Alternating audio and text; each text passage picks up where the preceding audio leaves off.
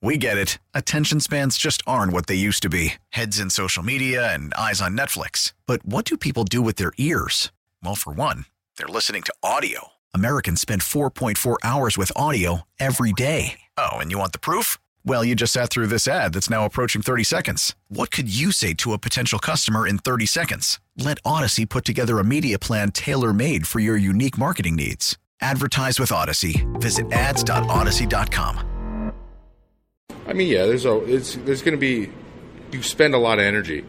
And so this whole, at least for me, every moment of every day is figuring out how to refill my energy and have as much in that tank as possible come, 9, 10 at night. And so, even the day I didn't pitch down there, I was still living, like, my adrenaline was running along with all the guys that were out there.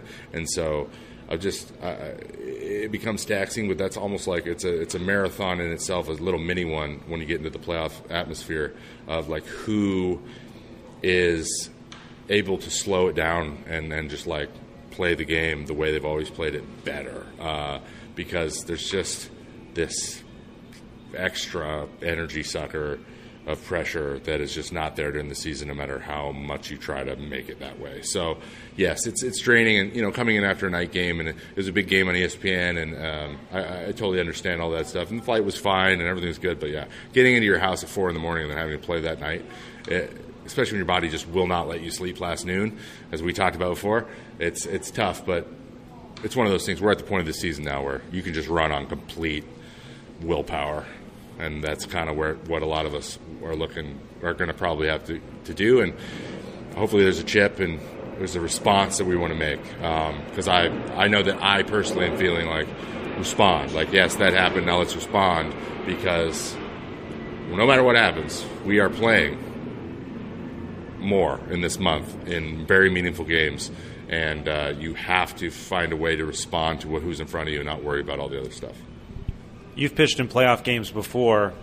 That series with those fans in Atlanta, how did that compare to a playoff-like atmosphere? I mean, that is the playoffs. A lot of times, especially as bullpen guys, you'll have a conversation with a guy, and then half an inning will go by, and you'll be, oh, okay, it's the top of the fourth, I should get going. In playoffs, you're laser focused. Everyone's quiet, preparing themselves, going over their plan, being just like It sounds like we should be doing that all the time. As the guys who can do that for 162 games a year, hats off. But no one's worried about like conserving or distracting themselves or trying not to be nervous. It's just there, and that's what was there or nervous and excited and anxious and everything that comes along with this game. But I think the best thing you can learn from situations like that, because those games aren't win or go home technically yet, is relishing the moment, being in the taking it all in, because it's stuff you remember when you're done playing, no matter how it goes.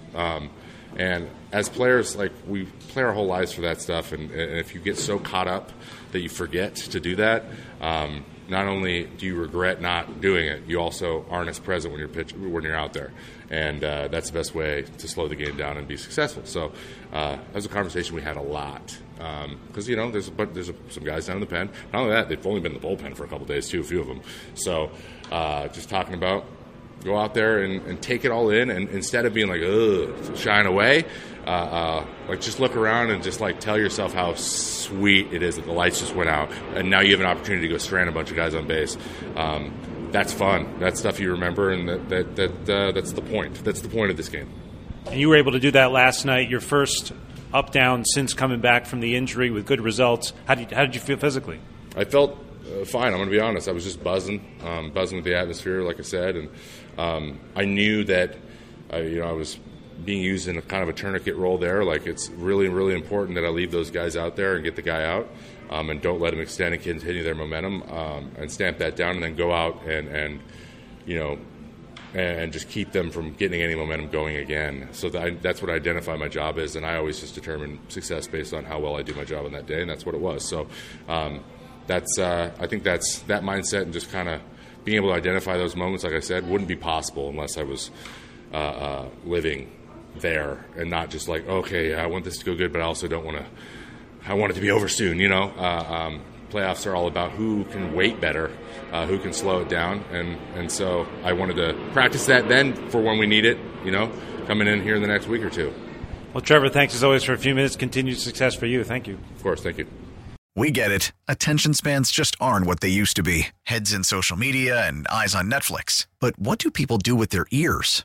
Well, for one, they're listening to audio. Americans spend 4.4 hours with audio every day. Oh, and you want the proof? Well, you just sat through this ad that's now approaching 30 seconds. What could you say to a potential customer in 30 seconds? Let Odyssey put together a media plan tailor-made for your unique marketing needs. Advertise with Odyssey. Visit ads.odyssey.com.